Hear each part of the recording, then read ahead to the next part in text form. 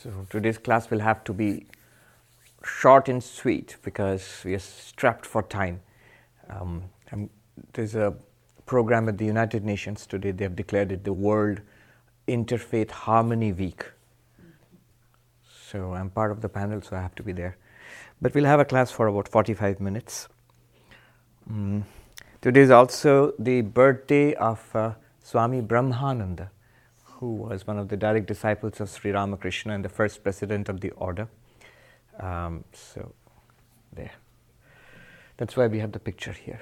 All right, let's see. The Shanti mantra.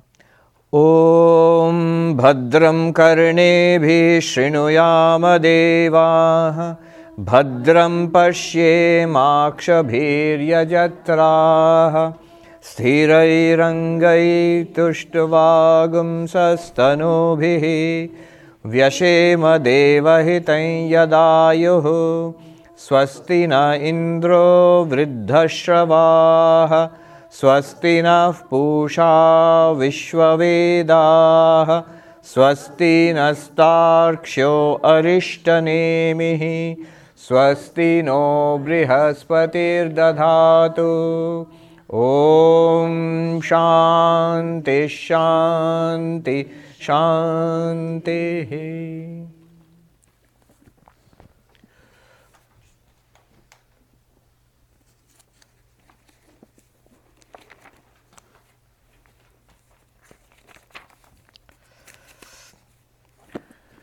So what has been going on so far is that in the third chapter of the Mandukya Karika, Gaudapada is trying to prove the non-duality of Brahman, that the ultimate reality, our own self, is non-dual. That is, there is no second reality apart from it. It is the only reality.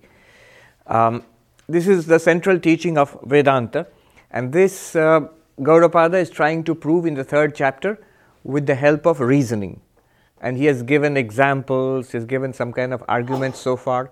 And right now what he's trying to do is, he is bringing up supporting evidence from the Upanishads. Remember, Vedanta is Upanishads basically. The foundational texts of Vedanta are the Upanishads. So Gaudapada is bringing up supporting evidence from the Upanishads. What he is doing is, from the Upanishads he is showing that the Upanishads all say that Brahman is Atman, that our real nature is Brahman. The identity statements, the so-called Mahavakyas, the great statements from the Upanishads, that thou art, I am Brahman, these statements, they express the essential teaching of the Upanishads. What's the essential teaching of Vedanta? That you are Brahman. The identity of God and man, the oneness of Jiva and Brahman. This is the essential teaching of Advaita Vedanta. So this is what he is demonstrating on the basis of the Upanishads. But if you look a little closely, you might ask, what is the connection of that the Jiva and Brahman are one reality? How is that connected to the actual subject of this chapter? The subject of this chapter is Brahman is non-dual, that there is only one non-dual reality. What exactly is the connection? How does it work? It works like this. Brahman, the ultimate reality, in fact, God in all religions, the ultimate reality in all religions of the world. If you will notice one thing, it is not born, it is not created, not produced. No religion in the world, whether it's all the varieties of Vaishnavism, Shaktism, Shaivism in Hinduism, or whether it is Christianity or Islam or Judaism, the great Abrahamic theistic traditions, or even the ultimate nature of reality, the Tao or Nirvana, nobody will say that is produced. Nobody will say that ultimate reality is born. Nobody says God was created or produced or born. The dualistic religions say God is the unborn creator. God is the first cause. God produces the universe. But nobody says that the ultimate reality is born. So that's number one. Hold on to that. Add to that what the evidence that Gaudapada is now producing, showing in the different Upanishads the teaching that Jiva and Brahman are one reality. You and Brahman, we are, our reality, our nature is Brahman. The sentient beings and Brahman are one reality. You and Turiya are one reality. Jiva, Brahma, Aikyam, the identity statements which are now being trotted out by Gaudapada. Now put them together. What's the first thing I said? Brahman, God, Jehovah, Allah, whatever you call it, the ultimate reality, is not produced in any tradition whatsoever. One. Second, Advaita says, you and that reality are one.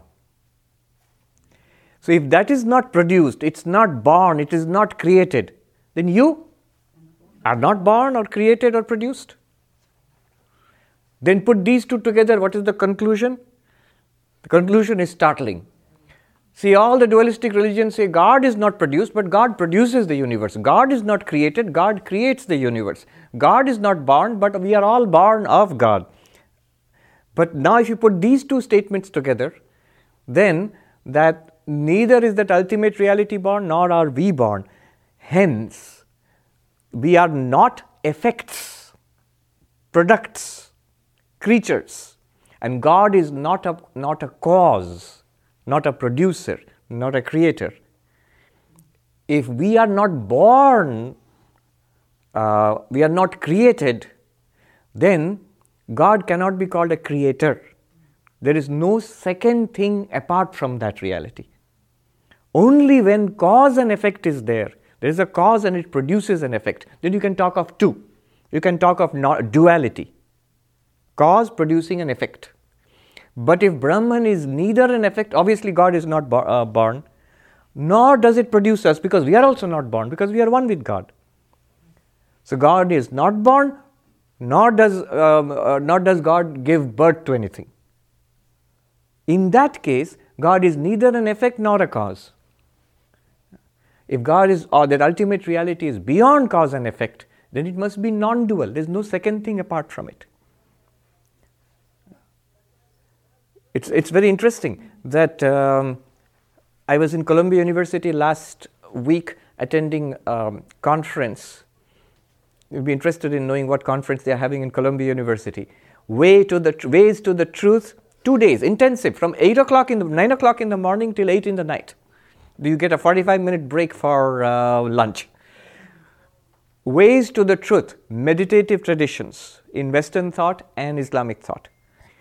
Now, a professor of Islam in Columbia University, Sulaiman Bashir, he was quoting from the Quran, saying that there are lines in the Quran which say that, for example, he said, in the beginning, Allah, God alone was, and nothing else was with God. God alone was, and nothing else was with God. And the Sufis say, Sufis who are very close to Vedanta, the Sufis say, even now it is the same. It sounds paradoxical. How can it be the same now? Because everybody says, look, here is this vast universe, millions of beings, billions of beings, all change, cause and effect, everything is going on. How can you say in the beginning only God was and nothing else was, even now it is the same? That only God is and nothing else is. But the Sufis insist it's that.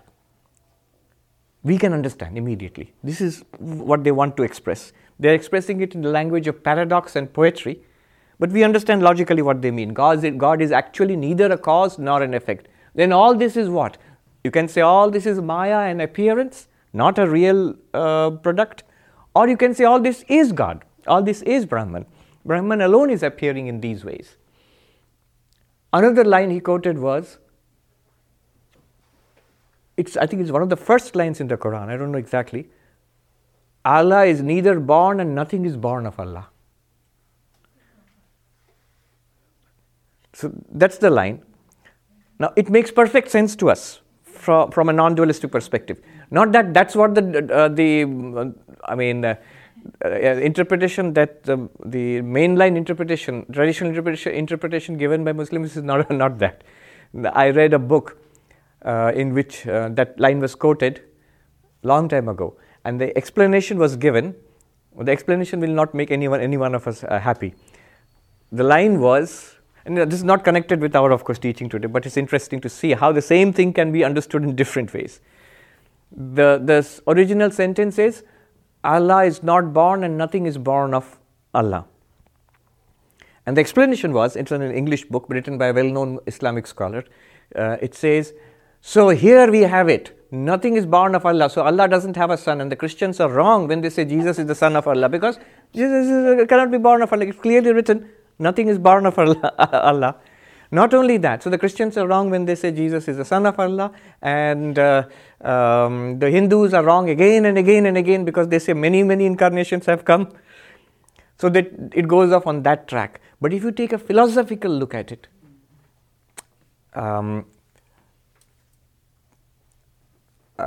if you look at it from the Vedantic perspective, it makes perfect sense. Mandukya Upanishad, Gaudapada will say, yes, that's right, I understand perfectly well.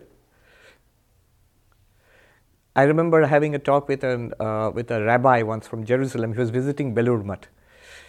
And I was giving him this idea. The truth is one, the sages call it variously. So an infinite being expressed in different ways gives rise to different religions. Then I said to him, well, I'm not trying to be patronizing. I mean, obviously, the Jews will have a different take on religious harmony. But this is our way of reading it. This is our way of understanding it. And some texts in the Bible, we are talking about that. I am that I am, so that is a profound text from the Bible. And I said, of course, I'm giving you, I was sort of apologetic. I'm giving you the Vedantic understanding of that statement. It's obviously, the Judaic understanding will be different. But he said something very interesting. He said, no, you may be correct. When you have a very sophisticated understanding of this, from your Vedantic perspective, the way you understand our scripture may actually be deeper than the way we understand it. Though it's our tradition and thousands of years we have been, but your understanding actually may be even more true to the original tradition than what we understand today. So there was a very generous way of looking at it. So once again, quickly running through the logic. I tend to get carried away. Quickly running through the logic. In no tradition will they say that God is created. God is uncreated, is unborn. Second, point 2. Vedanta says you and God are one reality. Third, conclusion from these two. If God is not created and you are one with God, if Brahman is not created and Jiva is one with Brahman, then Jiva is also not created. So Jiva is not a product of Brahman. In that case, Jiva is not an effect, Brahman is not a cause. So Brahman is beyond cause and effect. Being beyond cause and effect, Brahman is non-dual, Advaitam, which is what he wants to prove here in this chapter. So he is using arguments based on Upanishadic statements, the identity statements of the Upanishads, to show that Brahman is non-dual. This is the underlying thing, because without this you will know why is he once in a while giving quotations left and right. But I had a very quick question. Yes. Ramakrishna once said that there is a creative aspect to Brahman called Shakti. Yes. That doesn't seem to be compatible with... No, it is not, because that is from a dualistic perspective. What Advaita Vedanta will say is that creative aspect is an appearance. Fundamentally, nothing new is happening. It is Brahman alone. Certainly, it is appearing. So that means the creation is an appearance. They'll make Shakti also an appearance of Brahman. Then that's what Advaita does. Advaita plays on this fact that it will not deny that you are experiencing the world. It will not deny that you are experiencing a separate identity. Nobody can deny that. We are experiencing. If you deny it, that's illogical. But what Advaita says is, the crucial point Advaita makes is, appearance and reality are not the same. That's an interesting thing. May I just quickly follow up? So what you're saying is that something can not exist, but still be real. No, something cannot exist. Not be real, but can exist. No. I'll repeat it again. Something can be not real and yet appear. How? which means something else which is real is appearing in this form. So what we are experiencing as such is not the ultimate reality. That's all that Advaita wants to say. And that's not a terribly wild thing to say. We all the time keep running up against things which appear to be one way. I mean, when you probe inside, they appear to be quite different. So appearance and reality, in fact the very words appearance and reality. Appearance is that which we experience. But its nature, when we investigate it, can be quite different from what it appears to be. If we experience it, is it not real for us in that sense? No, that's the thing. That same thing might be said about dreams. Same thing might be said about the rope, snake which appears in the rope. Same thing might be said about the blue color in the sky. It appears, but is it really blue? Dreams, so many things happened. Did it really happen? In comparison with a higher reality, like the waking, dream is dismissed as an appearance, not reality. In comparison with your physics knowledge, the apparent blue of the sky is dismissed, that the sky is not blue, though it appears. And notice that even after dismissing it, it will still appear like that. We know that it is not so, but it looks like that. That's the crucial point that Advaita plays upon. So, Brahman is beyond cause and effect, Brahman is non-dual. That's what he's trying to point out. In the 11th verse, Gaudapada pointed out that Taittiriya Upanishad points out that you are the consciousness beyond the 5 sheets, and that one consciousness is the fundamental reality which is appearing as the entire universe, and so on and so forth. You are one with Brahman. Now he's going to another Upanishad, the Brihadaranyaka Upanishad. Let's read. It's like a crash course, a lightning tour of Upanishads. 12th verse. Dvayor madhu jnane madhu jnane param brahma prakashitam prithivyamudare chaiva yatha kasha prakashita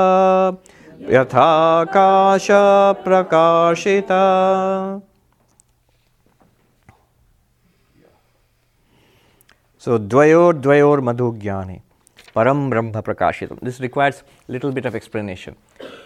This quotation is from the 5th section of the 2nd chapter of the Brihadaranyaka Upanishad. It is called Madhu Brahmanam. 5th section of the 2nd chapter of Brihadaranyaka Upanishad. Now the Upanishad we are studying is the Mandukya Upanishad. It is the smallest, only 12 mantras. The Brihadaranyaka Upanishad is the biggest. It's a huge work. This is a collection of, here we have got, I think, 9 Upanishads here. Except the Chandogya and Brihadaranyaka, all the other Upanishads and their commentaries by Shankaracharya, all are in this book. If I take the Brihadaranyaka Upanishad alone, it will be this big. So 9 Upanishads you put here, and the Brihadaranyaka is this big. And just slightly smaller might be the Chandogya, which is also a very big Upanishad. So the Brihadaranyaka Upanishad, and it's a favorite of Shankaracharya's, when he quotes in his commentaries on different Upanishads, supporting quotations often are from Brihadaranyaka. It's a huge and difficult text too. Modern scholars who look at the language of the Upanishads, they notice that the language of the Brihadaranyaka, the way of expression is quite different from all of the other Upanishads. Brihadaranyaka and Chandogya, the expression is quaint, is archaic. So modern scholars say that these Upanishads are the most ancient of all. They are huge and rambling, and Swami Vivekananda says like the Gita is like a bouquet of flowers which have been picked and made into a choice bouquet. But the Upanishads like the Brihadaranyaka and Chandogya are like a forest, where once in a while you will get beautiful flowers and fruits, but there are thorns and there are creepers and there are dense dark patches. So the Brihadaranyaka Upanishad is vast, divided into chapters, and chapters are divided into sections. Each of the sections is bigger than the entire Upanishad. So one of the sections is called Madhu Brahmanam. Madhu Brahmanam. Brahmanam here does not mean Brahmin or anything like that. Not even Brahman, the ultimate reality. Brahmanam here simply means section. section. And Madhu means honey. Honey. So Brahman is called honey. The honey of entire existence of the universe is Brahman. It's a very poetic way of referring to. It makes sense in America. When you call honey, husband, wife, children, they call honey. So when you like or love somebody, you call them honey. So in the same way, Brahman is called honey, Madhu. Why? Because two reasons. One is honey is the essence. Another reason is honey is sweetness. It gives sweetness and happiness. So Brahman as Satchidananda is the essence of the entire universe, and it is fulfillment. It is infinite bliss.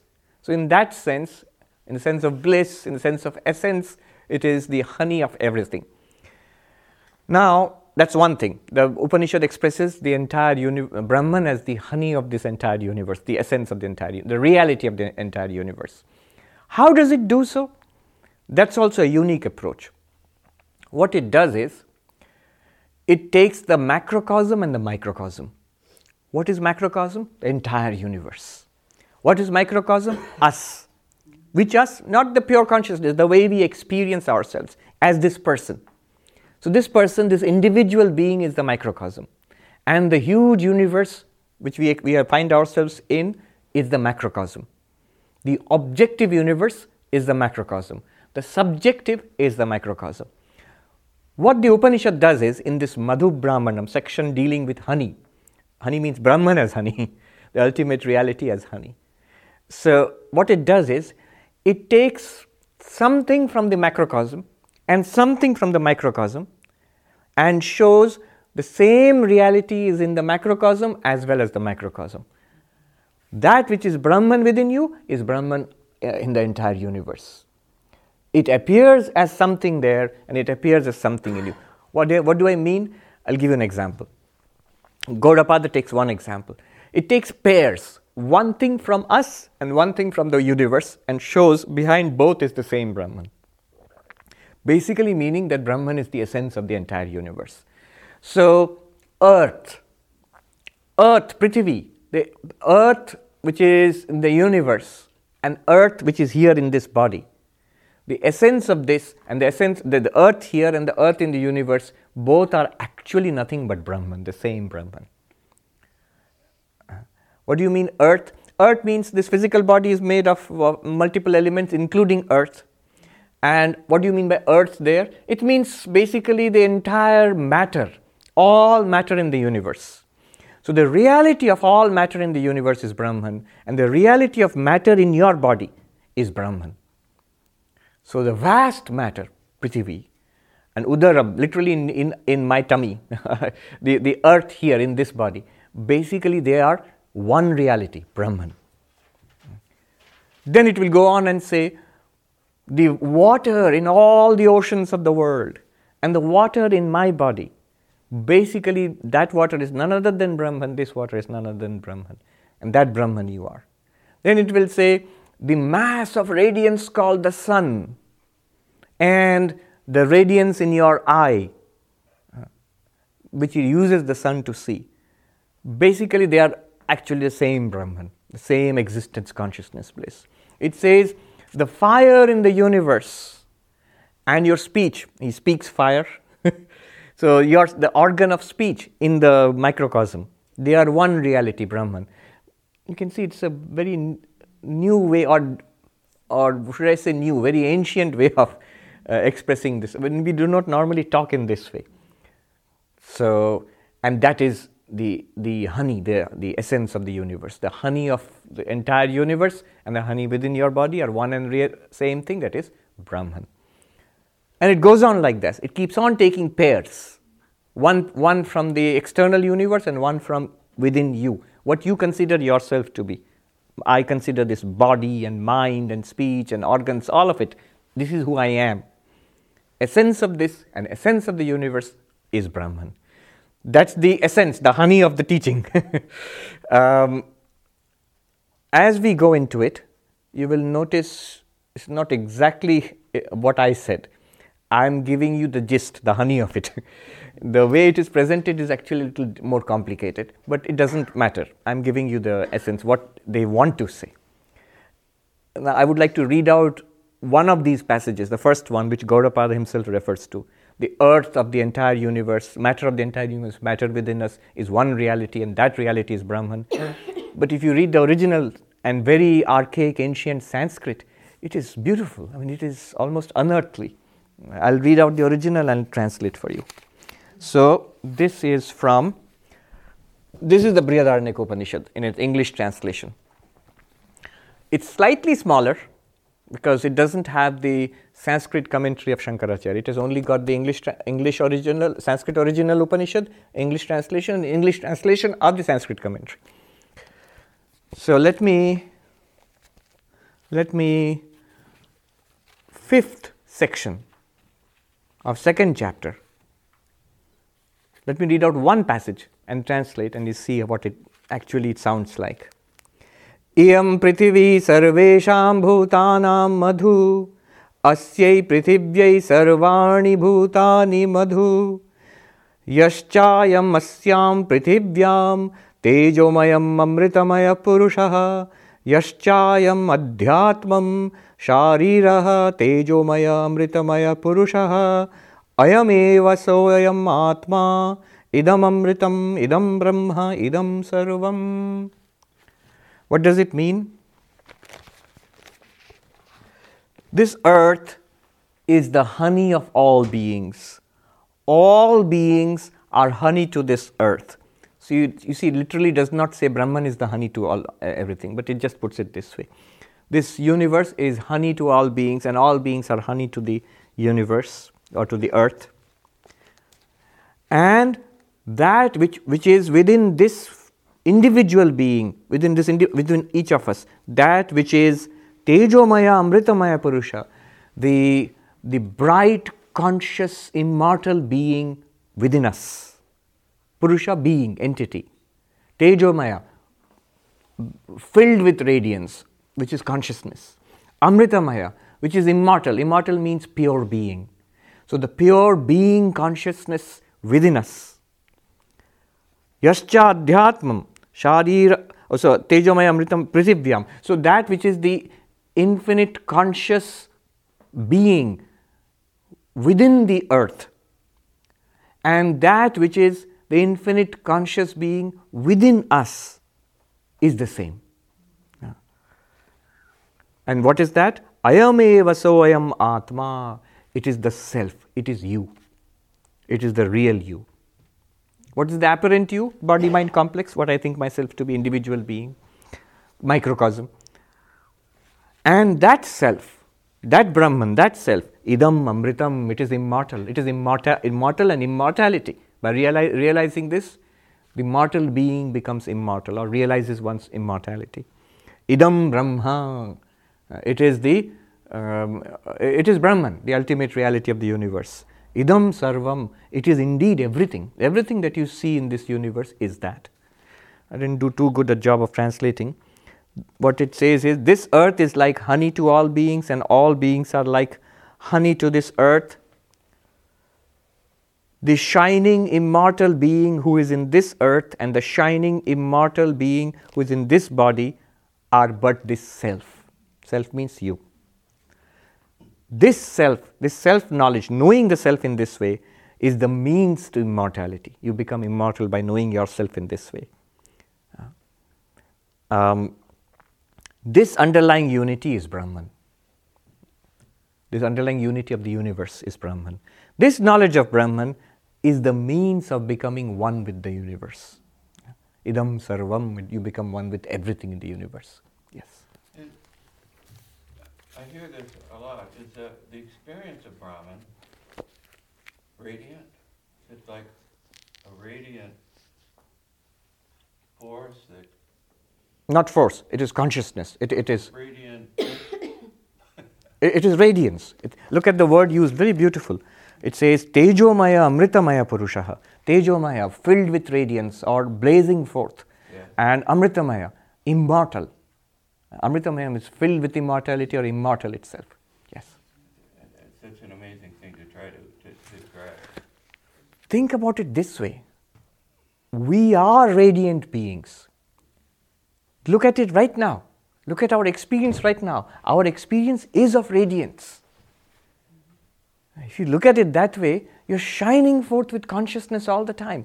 You see, you hear, you smell, you taste, you think, you remember, you forget, you enjoy, you suffer, you aspire, you are happy, you are sad, you live, you die.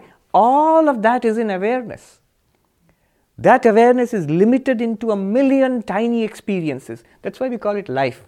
But if you remove the name and form from it, just look at the awareness itself, you would experience what in the Gita is called as if 1,000 suns rose in the sky at once.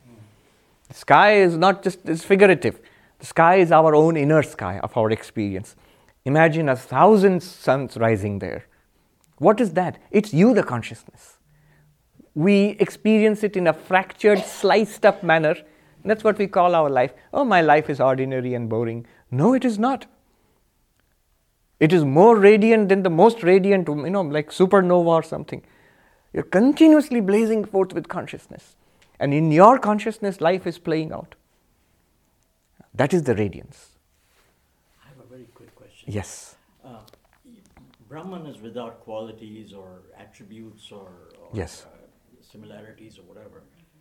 But at the same time, we use attributes to describe Brahman. Immortality is an attribute. Satchitananda is an attribute. Right. So there's the question there. Is existence, consciousness, bliss an attribute of Brahman? No. There's a discussion about this in Advaita Vedanta. It's the very nature of Brahman. Like you are saying, blue sky. Blue is the attribute of the sky in that sentence. It's an adjective. But sky is not an attribute of sky. So when we say Brahman is Satchidananda, it's not that Brahman is something which is Sat, Chit and Ananda. Rather, Satchidananda itself is Brahman. Let's put it this way. Swami Vivekananda, his quote, he makes this point. It is not that Brahman exists, it is existence itself. It is not that Brahman is happy, it is happiness itself. It is not that Brahman knows something, it is knowledge itself. That is what is meant by being consciousness, it's not something, a being which has consciousness, like we consider ourselves. Sometimes I'm conscious, sometimes I'm unconscious. Sometimes I'm less conscious, after a cup of coffee I'm more conscious. No, that's treating consciousness as an attribute. But Brahman is not like that. Brahman is consciousness itself. So it's a noun, not an adjective. It's not an adjective. It's not a verb. So when you say it is the witness of all things, so is it a verb? Is it witnessing? No. It's like light shining forth. And because of that light shining forth, witnessing happens. In that sense. And you are that. It says that I am Atma, that is the self. You are this self. Okay, let's move ahead. I'm going to make a quick point here. Gaudapada does that in 2 verses, 13 and 14.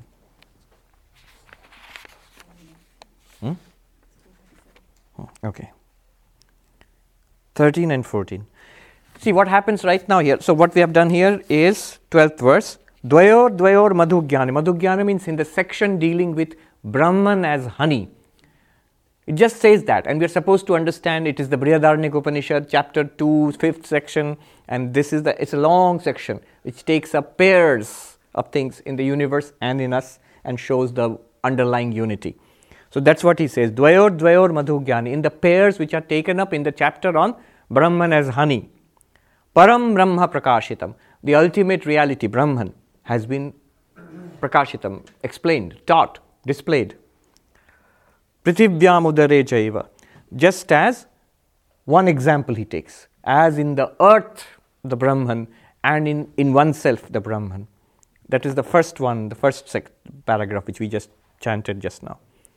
Yatha Akasha Prakashita, just like the example which I have been giving all along, his favorite example, sky, the great sky and the sky in the pot, which example which he used.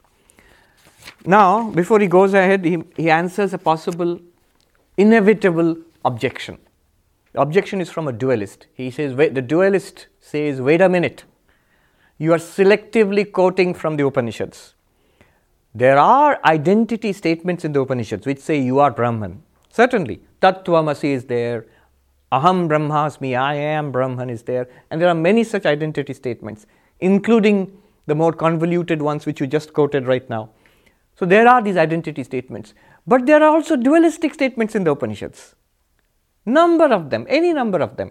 For example, Mundaka Upanishad says, the two birds, Dva Suparna Sayuja Sakhaya Samane Vrikshe Parishasvajate. There is a higher bird and a lower bird. They sit on the same tree. The higher bird represents God and the lower bird represents the individual. But for our purpose, notice this, two. Dva Suparna, two birds. So isn't it dualism, God and you are separate? The Mundaka Upanishad itself talks about the creation of the universe. Note, you said that nothing is created from Brahman, but it talks about the creation of the universe. It says, just like a spider spins a web, yathornanabi srijate grinhate cha, just as a spider spins and withdraws a web, just as from the earth shrubs and plants emerge, just as from a living human body hair and nails emerge, exactly in the same way from the imperishable ultimate reality the universe emerges. Tathaksharat sambhavati iha vishwam. So what about that? There are texts which are dualistic. There are texts which talk about the creation of the universe. So the answer given by Gaudapada is given in verses 12 and 13 and 14. 13. Jivatmanorananyatvam Jivatmanorananyatvam abhedena prashasyate